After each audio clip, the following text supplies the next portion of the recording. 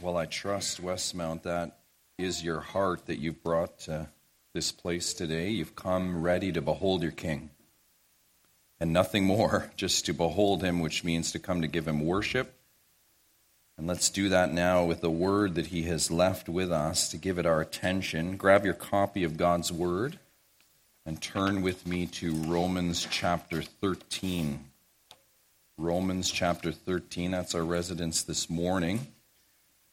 You're visiting with us, another warm welcome to you.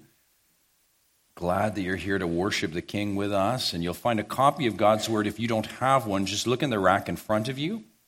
Please take one of those, follow along with us. Romans chapter 13, that's where we are. This morning, we arrive at this chapter, and we will begin this morning a consideration of its contents. Now, before we get to the specifics in Romans 13, we need to keep the context, the run-up in mind. And we've been trying to do this in our study in Romans, just keeping the context, keeping the argument as we go. It's very, very important to study this letter, and really all the books of the Bible, Paul's letters in particular. This letter to Rome, the Roman church, is about the gospel of God.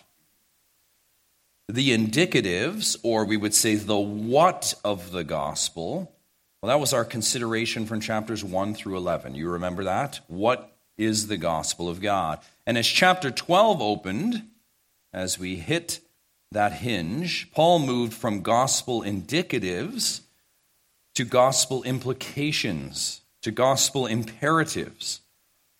Now, in other words, this is what it is. Now, this is what you must go and do in light of the gospel of God. Simply, Paul has turned now in chapters 12 through to chapter 15, we'll see this, these following chapters, to the gospel life. To the gospel life lived out. What we see, and what we will see, is that the gospel affects every part of life. This is, and I just need to pause as we begin, this is so arresting for us, is it not, in the church culture that we're in today. I might submit, myself included, all of us are going to be tempted, and maybe we are, when we gather in this place, to check out of the gospel when we leave. Maybe not intentionally, right? I've done church. Now I have a whole bunch of things to do. Well, I pray this is shattered as we go through Romans. There is no aspect of your life, beloved, that doesn't come under the gospel of God. And this effect of the gospel of God on the totality of the believer has been an organized consideration for the Apostle Paul in Romans so far in chapter 12. There's been nothing disordered here, and let's just recap how precise this flow has been. It is very good. Consider with me chapter 12, verses 1 and 2. We saw instruction on believers' relationship to God. And what was the call? Remember, it was a corporate call, church, to present our bodies, our whole selves, nothing less. Then in verses 3 to 13, as you see them, we studied instruction on believers' relationship to each other. And remember, the believer was called to not just love. There's lots of love today, isn't there? So we may think. Genuine love. Genuine agape love for each other. Then in verses 14 to 21, we received instruction on believers' relationship to unbelievers, or we could say more specifically, enemies. And we were called, counterintuitive to our nature, our original nature at times, we're called to bless them. Bless them. Bless your enemies. Next, this letter will cover the believer's relationship to the state or the government, which is where we're at. Now, I also need to begin to say I hardly need to tell you that this topic has been the source of much confusion in recent times. Lots of ink spilled on this in our current day. And by the way, lots of blood was spilt in church history by those that rightly and wrongly understood the relationship of church and state. Such questions, maybe you have them and you're bringing them this morning. Does the church control the state? Does the state control the church? Do they cooperate with each other? And if so, how? Are they society partners? Does the church have a responsibility to government or vice versa? Westmount, what is the relationship between church and state? Church and governing authorities. What is the relationship? Now, surprisingly, and by the way, I only say surprisingly, given the amount of confusion that there is lately on this, surprisingly, the Bible has an awful lot to say about the church's relationship to government. So to begin this morning, I just simply want to set the table for where we'll be over the coming weeks with a brief New Testament survey. And we're going to start with Jesus. Maybe we'll go there. Put your finger in Romans for a moment. And I pray this, you will see, is very important. Go to Matthew 22. There's so much we would be tempted to say by way of beginning here. But we just want to set the table with the things that are very, very clear. And again, present in Scripture. I think at times you may be tempted to think, given our recent day, that the Scripture doesn't have a lot to say about church and state. Well, it really does. And let's start with Jesus. This is like a platform for what we're going to talk about in this chapter and what Paul does. This is it. Let's begin in verse 15, just to get the context. Listen closely to what Jesus says. Now, to be clear, the context is they're attacking Jesus' authority. Right? And if we were studying Matthew, we'd go into that. What we want to do is he's going to take a picture and an illustration, and we want to jump on that. So let's do this. So verse 15, then the Pharisees went and plotted how to entangle him in his words. And they sent their disciples to him along with the Herodians, saying, Teacher, we know that you are true and teach the way of God truthfully. And you do not care about anyone's opinion, for you're not swayed by appearances. And then here's the trap, the question. Tell us then what you think. Is it lawful to pay taxes to Caesar or not? So here's the question. In one sense, what's the relationship between us and the government? Right? That's the question. Verse 18, but Jesus, aware of their malice, that's interesting, said, why put me to the test, you hypocrites? So there's the condemnation, but he's going to teach with that condemnation. Verse 19, show me the coin for the tax. They brought him a denarius, and Jesus said, whose likeness and inscription is this? Verse 21, they said, Caesar's. And he said to them, and this is just so plain, isn't it? Therefore, render to Caesar the things that are Caesar's, and to God the things that are God's. When they heard it, they marveled, and they left him and went away. Now, I believe what's helpful here is left on its own. You can even imagine the different roads that people will take from this verse. So that's why we need to consider the whole counsel of Scripture. So again, let's continue this brief survey. You can follow along if you want. I'm just going to read these swiftly. Acts 4. Acts 4. This is the early church now relating to the state. In Acts 4, we have Peter and John arrested, appearing before government. Look at Acts 4, verse 5. On the next day, their rulers and elders, this is government, and scribes gathered together in Jerusalem. And look at this, with Annas the high priest, and Caiaphas, and John, and Alexander, and all who are of the high priestly family. You can't get more governing authority than that. Go down to verse 18. So they called them and charged them, here's the charge before the magistrate, not to speak or teach at all in the name of Jesus. The government says to these faithful, don't do that. Verse 19, but Peter and John answered them, whether it is right in the sight of God to listen to you rather than to God, you must judge. For we cannot but speak of what we have seen and heard. Very next chapter, they get arrested. Apostles get arrested again. Go to verse 27 of chapter 5. We're going to see this theme, and we're laying groundwork this morning.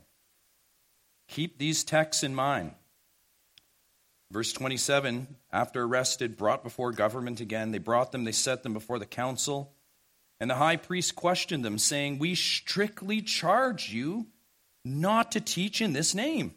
Yet here you have filled Jerusalem with your teaching, and you intend to bring this man's blood upon us? But Peter and the apostles answered, this is a response to government, we must obey God rather than men. That's the early church. What about the apostle Paul? More in Acts. Go to Acts 16. And just keep noting this relationship.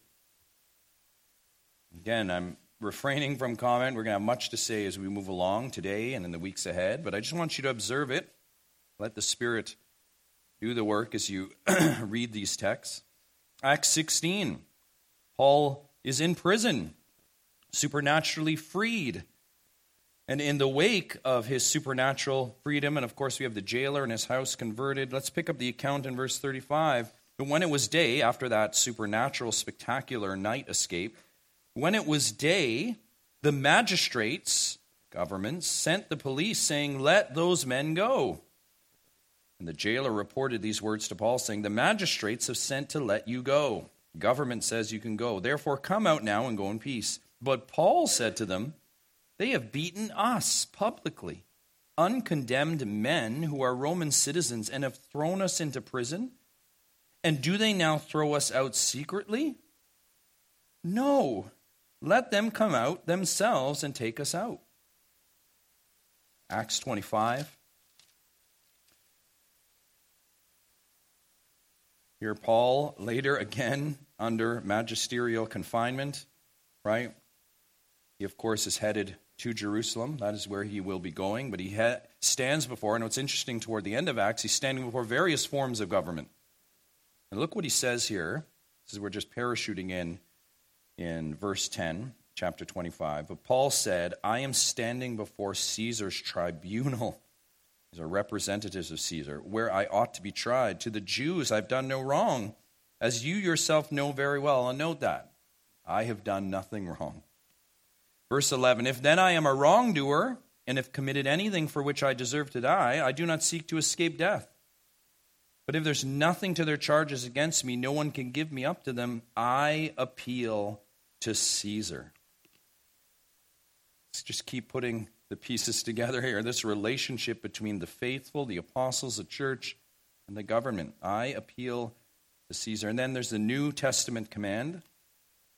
Keep tracking with me. 1 Timothy 2. Let's just flesh out other pieces of this relationship that we're going to unpack this morning. We move from the words of Jesus, right, almost laying the platform. We look at the pictures in the early church. We've looked at Paul's ministry, right, coming to life. And now let's look at New Testament command, commanding definition of this relationship between church and state. 1 Timothy 2, 1 and 2. "First of all, then, I urge that supplication, prayers, intercessions, and thanksgivings be made for all people." And then verse 2, "For kings and all who are in high positions, that we may lead a peaceful and quiet life, godly and dignified in every way." That's very clear, is it not? Defining a relationship between us and the state. Go to Titus 3. Titus 3, verse 1. Another of the pastoral epistles. It says this, chapter 3, verse 1. "Remind them," this is to the churches in Crete, "to be submissive to rulers and authorities, to be obedient, to be ready for every good work." Finally, we move from Paul and the command, and let's close this little survey with the Apostle Peter in 1 Peter 2. And what we're going to see from Jesus to Peter is a very consistent message. 1 Peter 2:13. We're just going to read those two verses. We're going to come back to the context of this letter in a moment, because that's very important as we do this study. But for now, we're just going to read these verses. Verse 13, chapter 2. "Be subject for the Lord's sake to every human institution, whether it be to the emperor as supreme, or to governors as sent by him to punish those who do evil and to praise those who do good." And back to Romans 13. Of course, most notable of all those is our verse this morning, and you can see why we had to do that survey to start. Romans 13:1, let's read it now. "Let every person be subject to the governing authorities. For there is no authority except from God, and those that exist have been instituted by God." Let's pray. Our Father in heaven, Lord, we pray as we consider this topic of much debate, much confusion, Lord, that you would set our hearts right. Whatever impediments are there, Father, for us seeing your word and receiving it and applying it, Lord, we pray that you would take care of that today and in the weeks ahead. We commit our study to you, begging you to do what only you can do, we ask. In Christ's name, amen. I believe, look at Romans 13:1 again. I believe of all the verses and the passages that we read, this one is the most plain. Do you see it? It's very, very plain. It says, let every person be subject to the governing authorities, for there is no authority except from God, and those that exist have been instituted by God. This verse pulls all the verses and passages that we just read together. Whether your bent is seemingly pro-God or seemingly pro-government, it's going to pull these all together, and we're going to unpack this today and in the weeks ahead. The church and the governing authorities are not mutually exclusive buckets. It's not that they exist here and they exist here, one inside the other, never the two shall meet. Such thinking has bred people living two lives, and maybe you know how this goes. They live the church life and they live the society life, right? Because these things are just so far apart. I live church life, I live society life. Nor is the opposite true. So let's pull them right together where you can't even distinguish the two. Nor is it true the church and state are so conflated as one that they lose distinction. And what do you get from that? Well, the state is God, right? And I certainly know that you know what that looks like, especially today. The state becomes God. The state can do no wrong. So look at 13:1 again. Our relationship to government, Westmount, the church's relationship to government, here it is one of the ways, not the only way, one of the ways that we actually relate to God. Do you see that?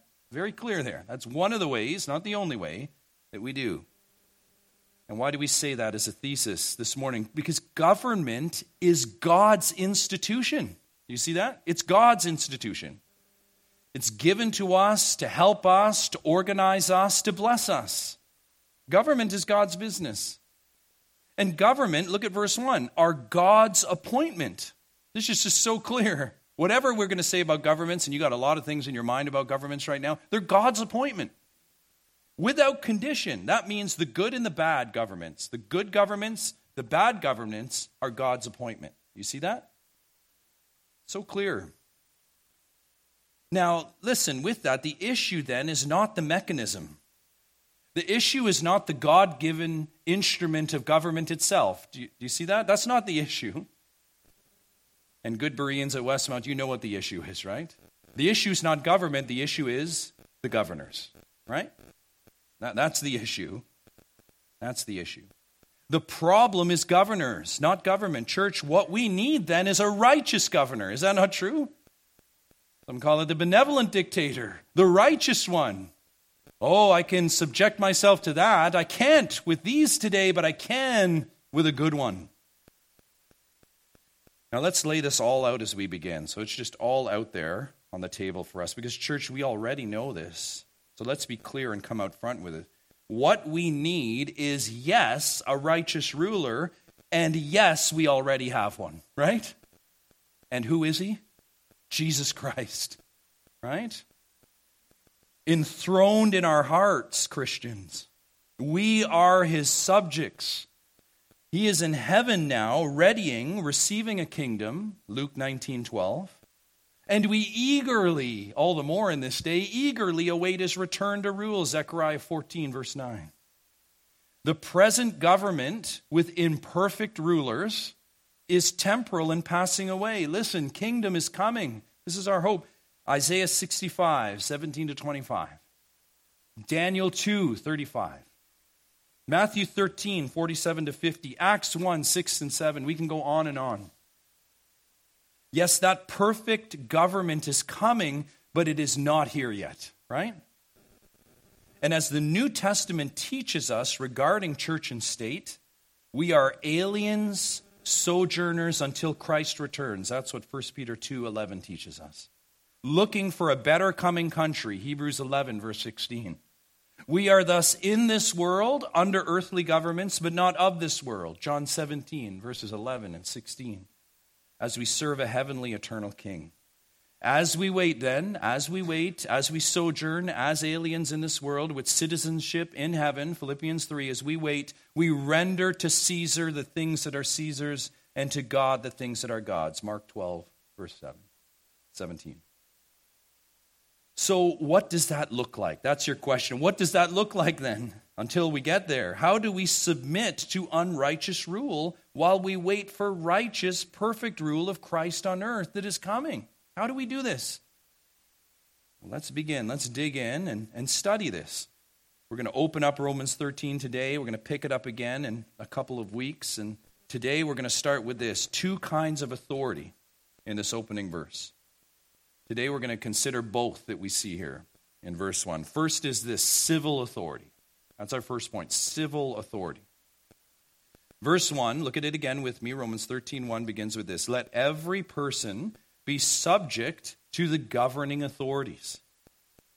Now, before we pull apart this verse, we need to be clear on governing authorities as stated here. Governing authorities here speaks of civil authority. This is civil government. So this is the mayor's office, the premier's office, the prime minister's office in Canada. For Christians in other places, this is the president, the prince, the king. These are authorities that preside over a given society, and they govern them and they rule them. Those are the civil authorities, the physical, earthly, civil authorities. That's what's in view. But Westmount, civil authority is just one kind of authority that exists under the sovereignty of God. And this is important for us as we begin this study. That's just one kind of authority. And it's really important to say this. It's not the ultimate authority while we wait for perfect government. There are other authorities that we are subject to, that we need to understand.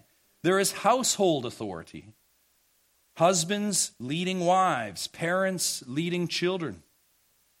There is local church authority, elders, overseers over a congregation.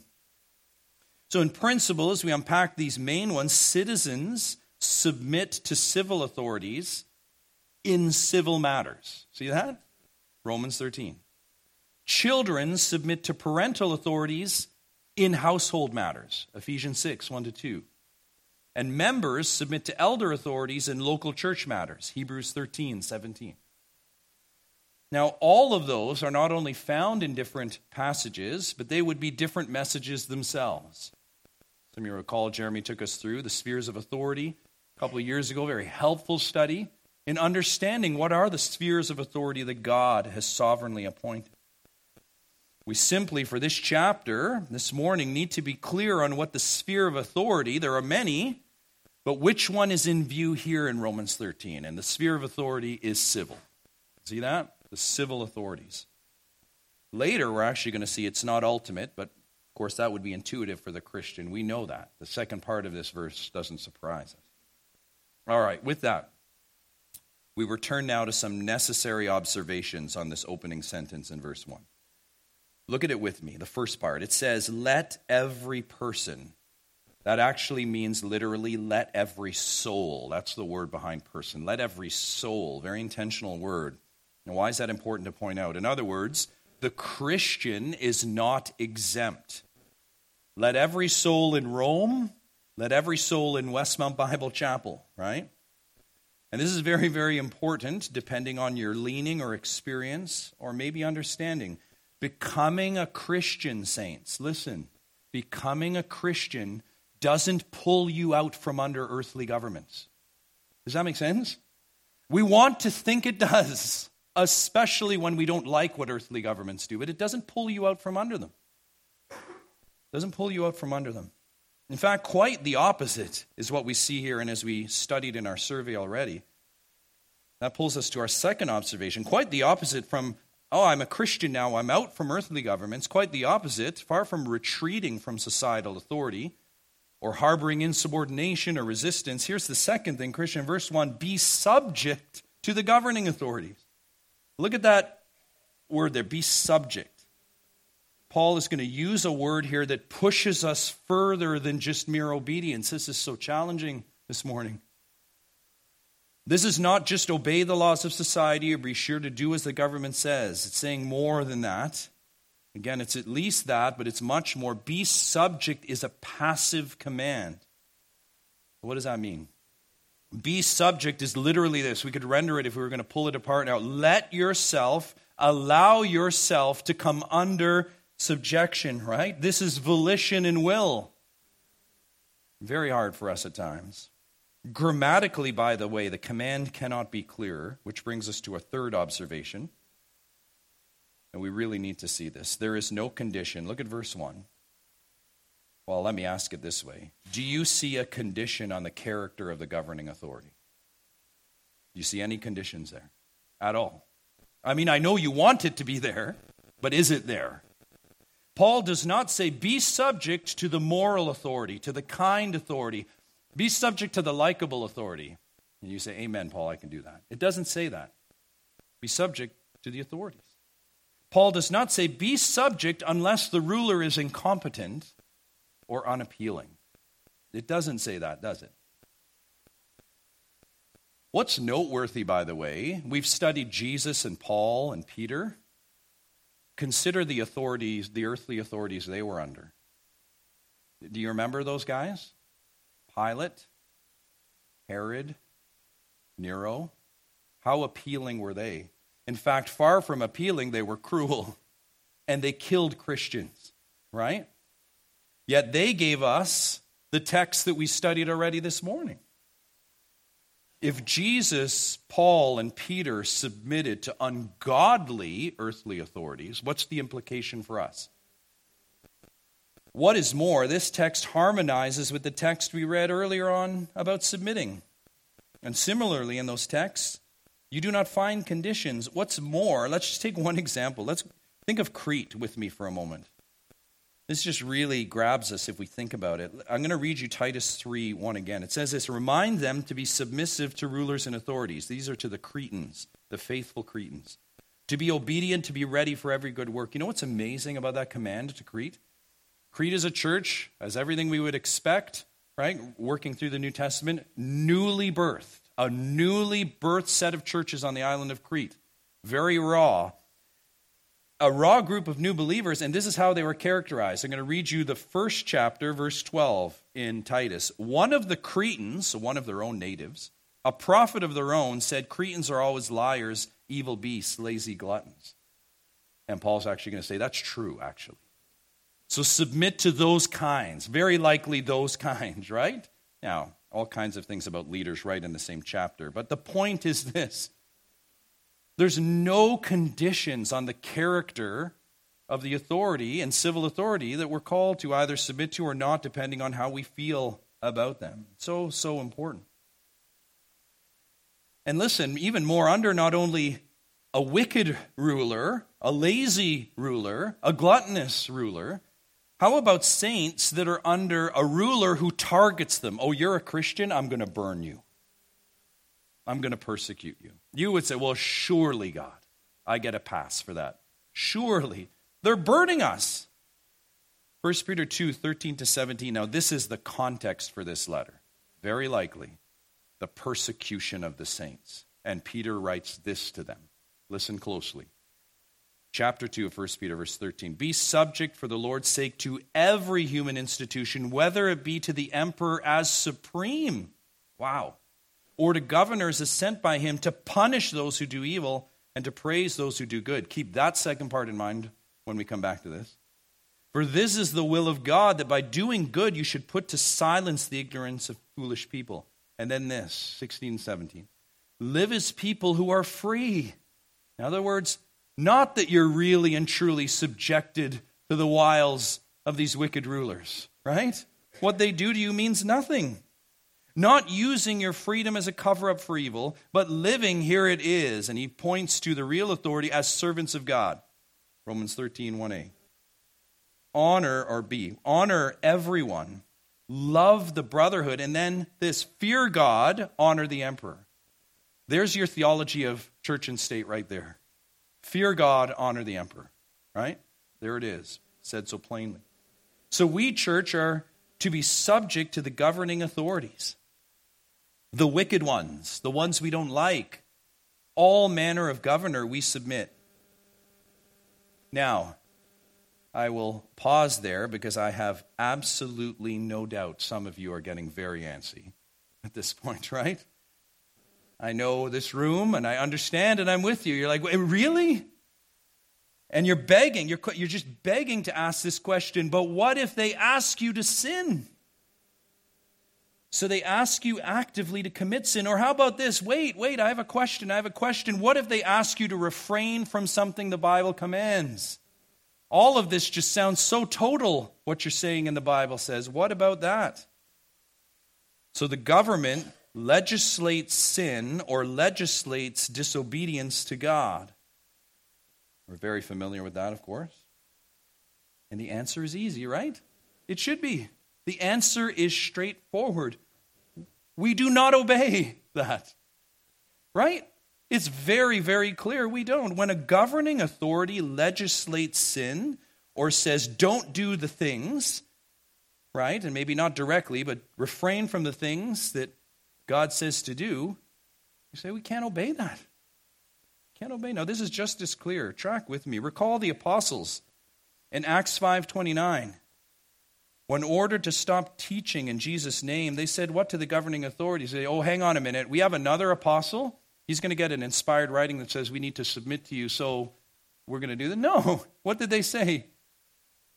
We must obey God rather than men. That's how they taught us about authority in picture. Exodus 1, it goes way further back than that. Let's not abandon our Old Testament. Do you remember Pharaoh? We studied in Exodus, the governing authority in Egypt. He ordered the Hebrew midwives to do what? If it's a son, murder them. When the Hebrews come out, if it's a son, murder them. Wicked law. But the midwives, Exodus 1:17, the text says, feared God, and they what? They did not murder them. They disobeyed the state, right? To obey God out of fear of God. And of course, there was Daniel. So much we can say about Daniel and his fellow God-fearers. In fact, let's consider them for a moment, or consider Daniel for a moment. Let's go to Daniel. We've been in it already this morning. Daniel chapter 3. The pictures in Daniel are so instructive for us. And once again, we'll see nothing is new. In Daniel 3, as we come into this book again, we have the account of the burning furnace, right? The fiery furnace, as it's called. And of course, you know that is the one that's the punishment for those that don't obey the law of the land. And what's the law of the land from that wicked ruler Nebuchadnezzar? Here's my statue, gross paraphrase. Here's my statue, bow down to it. That's the law, and I'm making it edict. Statue of me, bow down. And you must do that. How do Daniel and his friends respond? Let's pick it up in 16. Shadrach, Meshach, and Abednego answered and said to the king, O Nebuchadnezzar, we have no need to answer you in this matter. This is to the king, by the way, and a mighty king. If this be so, our God whom we serve is able to deliver us from the burning fiery furnace, and he will deliver us out of your hand, O king. But if not, and be it known to you, O king, that we will not serve your gods or worship the golden image that you have set up. I want you to know, or note here, Westmount, note the respect. They didn't call him a fox, or they didn't call him a curse word. What did they say? O king. You see that? O king. We cannot worship this image, only God. That's polite disobedience, is it not? That is respectful disobedience. Great picture. Go to Daniel 6. So helpful, this book. Later on, Daniel, the older Daniel now, we have wicked magistrates or wicked civil servants that can't find anything wrong with Daniel. We've commented on this so many times. Verse 5 says they can't find anything wrong with him. So they come up with this law. So they need to find a law that attacks his God. Attacks his God. This is just, again, so instructive for us. Good verse 7. All the high officials of the kingdom, the prefects and the satraps, this is government. The counselors and the governors are agreed that the king should establish an ordinance, this is a law, a civil decree, and enforce an injunction that whoever makes petition to any god or man for 30 days except to you, O king, shall be cast into the den of lions. Now, there's a number of things we just have to make sure we point out by way of application. I want you to note, you could say this, and people have done this, by the way. They'll go to this text and they'll say, this is not a law targeting saints specifically, right?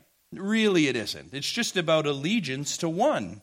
But it's not true persecution because it's not targeting saints specifically. In fact, and you'll hear this, it says, look at what it says in verse 7, any god, and this is good, or man. God can get behind that, can't he? Right? We shouldn't do it to any other man. There's some good in this, so I think we can obey this law because really they're not coming after us, and it has some truth in it. I want you to note also, it's a temporary law. Did you note that? For 30 days. For just a mere, that's it. 30 days. 30 days. A law with expiration. Certainly, you can hear the arguments. Well, if it's only for 30 days, it's not full time. God would understand that. Yet note above all of that how Daniel responds to that sinful law. I want you to know, by the way, what he does. He doesn't throw up any of those excuses, does he? Look at verse 10. When Daniel knew that the document had been signed, he went to his house where the windows opened and his upper chamber opened toward Jerusalem. He got down on his knees 3 times a day and prayed and gave thanks before his God as he had done previously. Now, if that doesn't strike you as stark this moment or this morning, then maybe we're not paying attention. Is that not so stark? Daniel, you had no excuse? Daniel, you just obey your God? You could have had, well, no. Daniel does not and he cannot obey this wicked law. Forget 30 days, let alone 30 seconds. Thus, he civilly disobeys. Now, before we leave Daniel, this is where we're going, especially in 2 weeks. Let's take advantage and peek in one other place in Daniel. You see how helpful this letter is? Go to the first chapter of Daniel. So helpful. Daniel 1, the introduction. We are, again, moving out of order in Daniel, but you'll understand why. This is the introduction of Daniel and his friends in the king's court. Presumably, Daniel and his friends are young, they're intelligent, strapping young Hebrew men, right, that are identified and pulled into the king's court. Well, they're assigned unlawful food according to their law. Look at verse 5. The king assigned them a daily portion of the food that the king ate and of the wine that he drank. They were to be educated for 3 years, and at the end of that time, they were to stand before the king. Now, anyone reading the Old Testament law would recognize there are very likely food items at that table that these Hebrews cannot eat, right? So what do? Obey the magistrate or obey God? Daniel, what are you going to do? What we need to first note is Daniel doesn't rant and rave against the establishment or the man. He doesn't do that. Look at verse 8. This is what he does. Daniel resolved, that's internal first, that he would not defile himself with the king's food because it was unlawful, or with the wine that he drank. Therefore, he asked the chief of the eunuchs, so he's making a civil appeal, to allow him not to defile himself. If you have an LSB in your hand, I love this translation. It says Daniel sought permission. You feel that? Daniel sought permission. He entreated his government. Amazing. Daniel is a picture for us in the Old Testament of what it means to be subject to the governing authorities. Even when they legislate sin, the respect carries all the way through.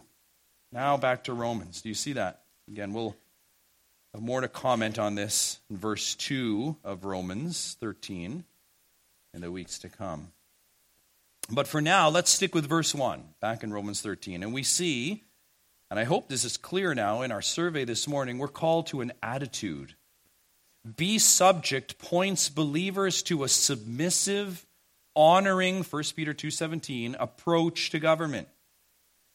Westmountain, again, more than obedience, as we see with Daniel, as we see in Peter's letter, we are called to respect, yes, even honor. It's true in our relationship with government. That's what we're called to. That means when we law abide, we honor. It means when we disobey, we honor. Right? That's the only implication from studying these texts rightly together. And Westmount, let me give you one big why and a couple hows here, or maybe the questions you're asking at this point. How do I put all of this together practically?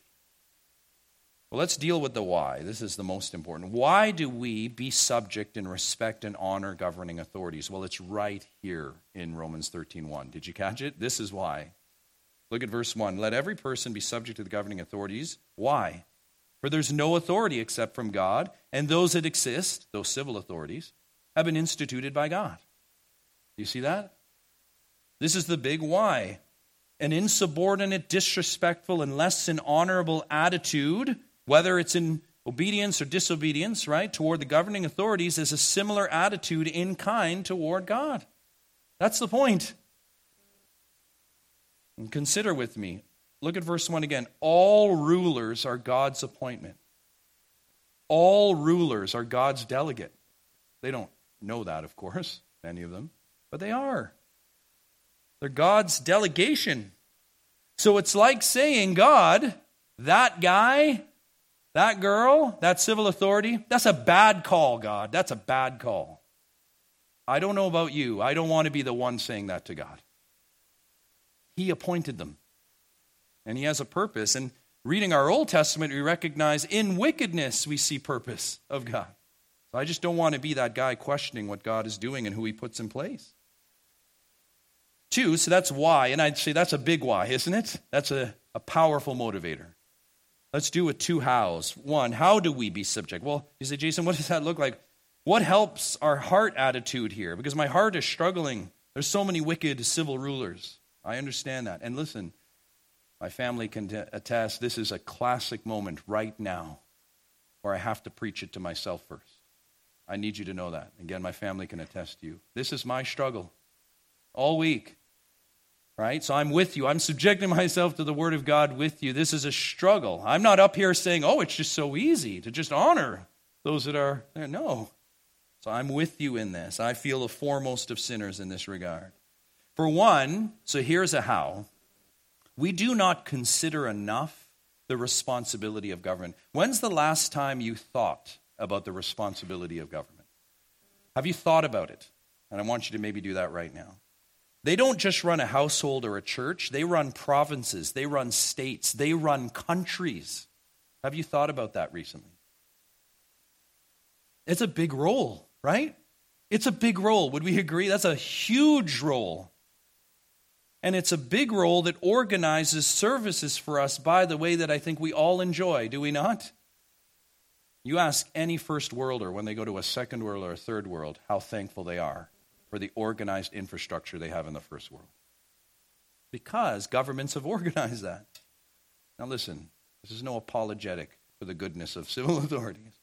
I'm trying to deal with our heart attitudes, right? The big picture. We understand what a non-governed society would mean, and it's scary. It's scary. Another how for us, so that's one, the responsibility. Another how for us, we've read already this morning. Let me read it for you again in 1 Timothy 2. Here's a how. First of all, then, I urge that supplications, prayers, intercessions, and thanksgivings be made for all people. Which people? Verse 2 will tell it. For kings and all who are in high positions, that we may lead a peaceful and quiet life, godly and dignified in every way. There it is. Beloved, our submission to governing authority is helped by praying for them. This might be the second thing that brings us to our knees this morning. We haven't thought about the responsibility of government, and maybe lately we just haven't prayed for government, right? I trust, Christian, you do include prayers for government as part of your regular prayers because the Bible commands you to do that. They need, and believe me, they need it, don't they? And they need it not just for responsibility, they need it for regeneration, don't they? They need it that they would be saved. That's civil authority. That's a sphere in view here. As we close this morning, it's not the only sphere of authority in view. We end with this. We've looked at civil authority, secondly, supreme authority. Now we get to the second sentence in chapter 13, verse 1. It says this, for there is no authority except from God, and those that exist have been instituted by God. That is the supremacy of God's authority, and it's said 2 ways. Look at it again with me. There is no authority except from God, and all authority that is God's institution, his appointment. This verse then is communicating two very important things for us this morning. Let's track all the way through. For one, it tells us that God is the supreme authority. It's stated plainly there in verse 1. There's no authority except from God. We could say it this way, to borrow language from 1 Timothy 1. He is the authority of authorities. Right? That's who God is. God is supreme over civil authority, household authority, local church authority, all authorities on earth. God rules supreme over all of them. But don't stop there. Books like Job reveal that God has supreme authority in heaven. Listen for the heavenly authority in subjection to the supreme authority. Listen to Job 1:6. Now there was a day when the sons of God came to present themselves before the Lord. And guess who else showed up at that meeting? Satan also came among them. The authority of authorities. God Almighty. So God and only God has supreme authority. That's what verse 1 is saying. Only God has supreme authority.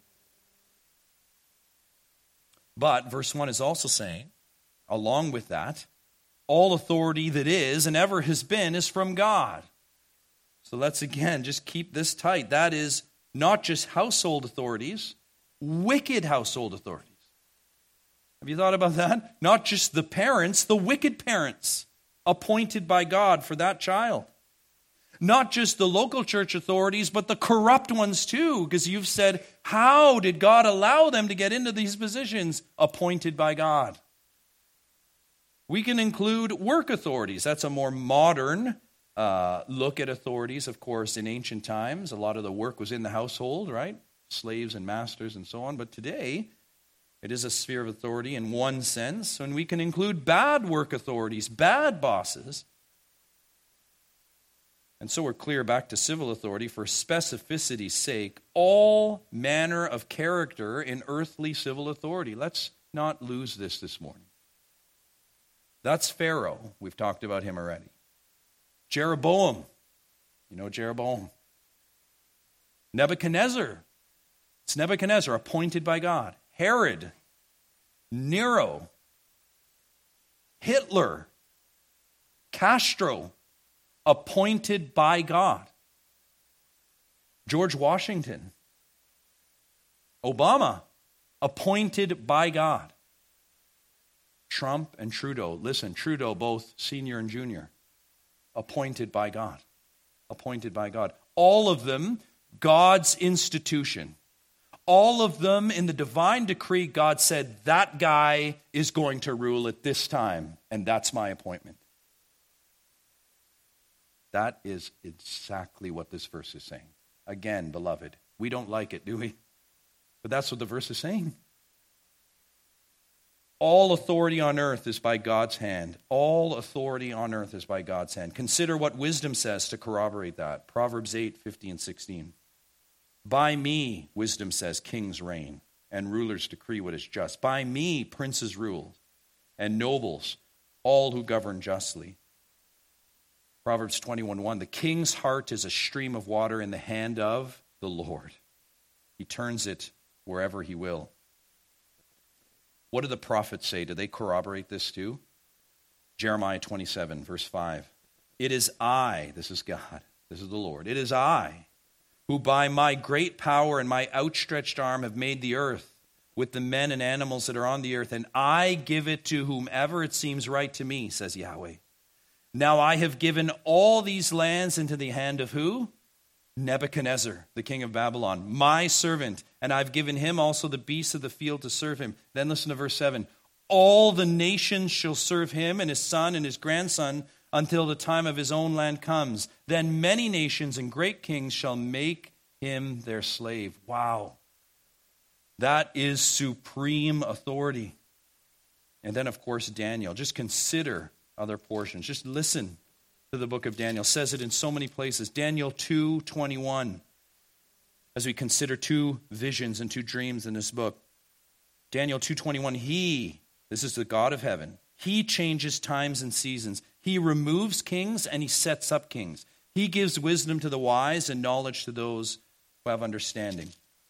And if we were to read the passage Gabe read for us, the end of chapter 4, if we had time and were to unpack all of the glories of that chapter, we would see this in another vision.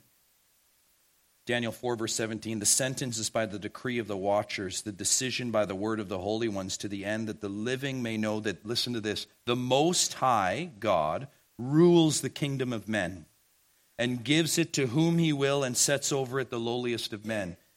If we didn't get that, it's repeated again in verse 25 in the interpretation of the dream. The Most High rules the kingdom of men and gives it to whom he will.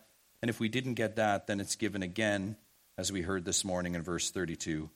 The Most High rules the kingdom of men and gives it to whom he will. And now we consider Jesus before the civil authority of his time. Right? Again, what did Jesus say in John 19, verse 10? He said to Pilate, Pilate said to him, you will not speak to me? Do you not know that I, consider Pilate, consider any civil authority before God, I have authority, you Jesus, to release you and authority to crucify you. And what did Jesus' familiar retort? What was it? You would have no authority over me at all unless it had not been given to you from where? Above. Therefore, he who delivered me over to you as the greater sin. That is supreme authority. Listen, beloved, all earthly rule, Old Testament, New Testament, Old Testament saints, Jesus, all earthly rule, this is the testimony we've been reading, is sovereignly appointed by God, every single one. Yet Pilate and Nebuchadnezzar and Trudeau all remind us, this is key, God instituted the system of government and appointed, he ordered governors. And I imagine you're thinking this because it's true. That is very different. His ordering of them is very different from being responsible for their sinful actions, right? And then, of course, we're reminded here, the text makes that clear. Ordering and appointing governors is very different from being responsible for their action. One of the church fathers said this is helpful. Our senses, right, so our taste, our seeing, our hearing, our senses are given to us by God, but that doesn't mean we use them for God, does it? Very helpful. It's an appointment. He's given us our senses to worship him, to give back to him, but we don't do that, do we, all the time?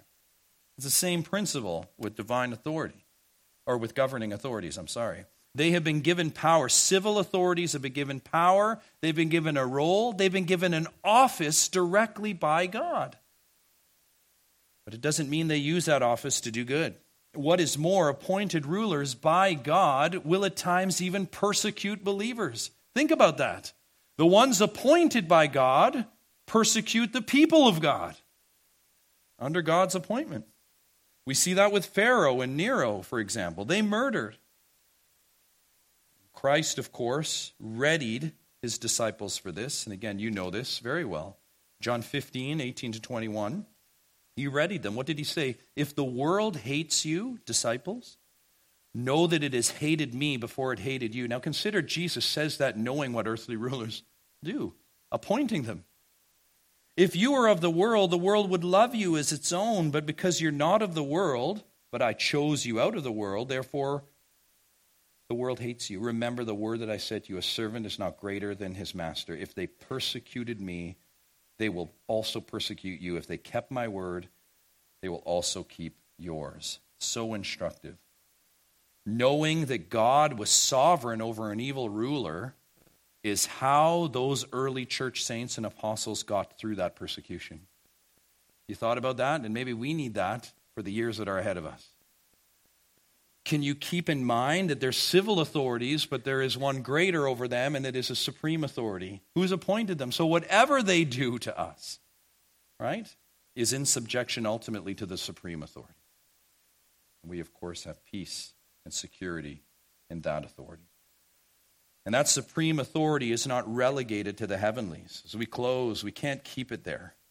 I think we can function that way and think, yes, God is ruling somewhere in heaven. Colossians 1, 15 to 20. He is the image of the invisible God, the firstborn of all creation. For by him all things were created in heaven and on earth, visible and invisible, whether thrones or dominions or rulers or authorities. All things were created through him and for him. And who is him? Jesus Christ, right? Him. Through Him. The supreme authority, God in flesh. This is not a heavenly thing and an earthly thing. This is the confluence of heaven and earth in Jesus Christ. The ultimate governor, the Son of God, the King of Kings. He came once to die a death to redeem His true subjects. And we read of it this way. Christ Jesus, though He was in the form of God, did not count equality with God a thing to be grasped, but emptied Himself by taking the form of a servant, being born in the likeness of men, being found in human form. He humbled Himself by becoming obedient, by the way, obedient to wicked civil authorities, to the point of death, even death on a cross. Of course, His native subjects, Israel, led the way in rejecting Him. But not everyone rejected Jesus. The remnant believed and confessed that Jesus is Lord, Romans 10:9. Yes, Christ is Lord, and that continues to be our cry today. That same Lord, the Christ, is returning soon. And when He does, we continue. Verse 9, therefore God has highly exalted Him and bestowed on Him the name that is above every name, so that at the name of Jesus every knee should bow in heaven and on earth and under the earth, and every tongue confess that Jesus Christ is Lord, to the glory of God the Father. Westmount, that is the reality of authority. That has been, that always is, and that will come. Jesus shall reign. And you know that. That is the implication of supreme authority. That is where heaven and earth meet. Jesus shall reign. He will. We can do nothing more now than sing that. Pray with me. Father, we do thank You that we can come before You under that consideration, that Your Son will reign. Oh God, how we wait for that day. So help us to wait with eager longing, with respect and honor for all the institutes that You've appointed here on earth. Help us subject ourselves to every institution that You've given to us, never capitulating on truth, never caving, always holding fast to the sure word. We do, Father, obey You rather than men. But You do call us for this time to obey You through men and those that do Your will. So, Father, we thank You so much that You have given to us this word with its clarity this morning. Help us now as we look to apply and continue our fellowship in this place. In Christ's name we pray.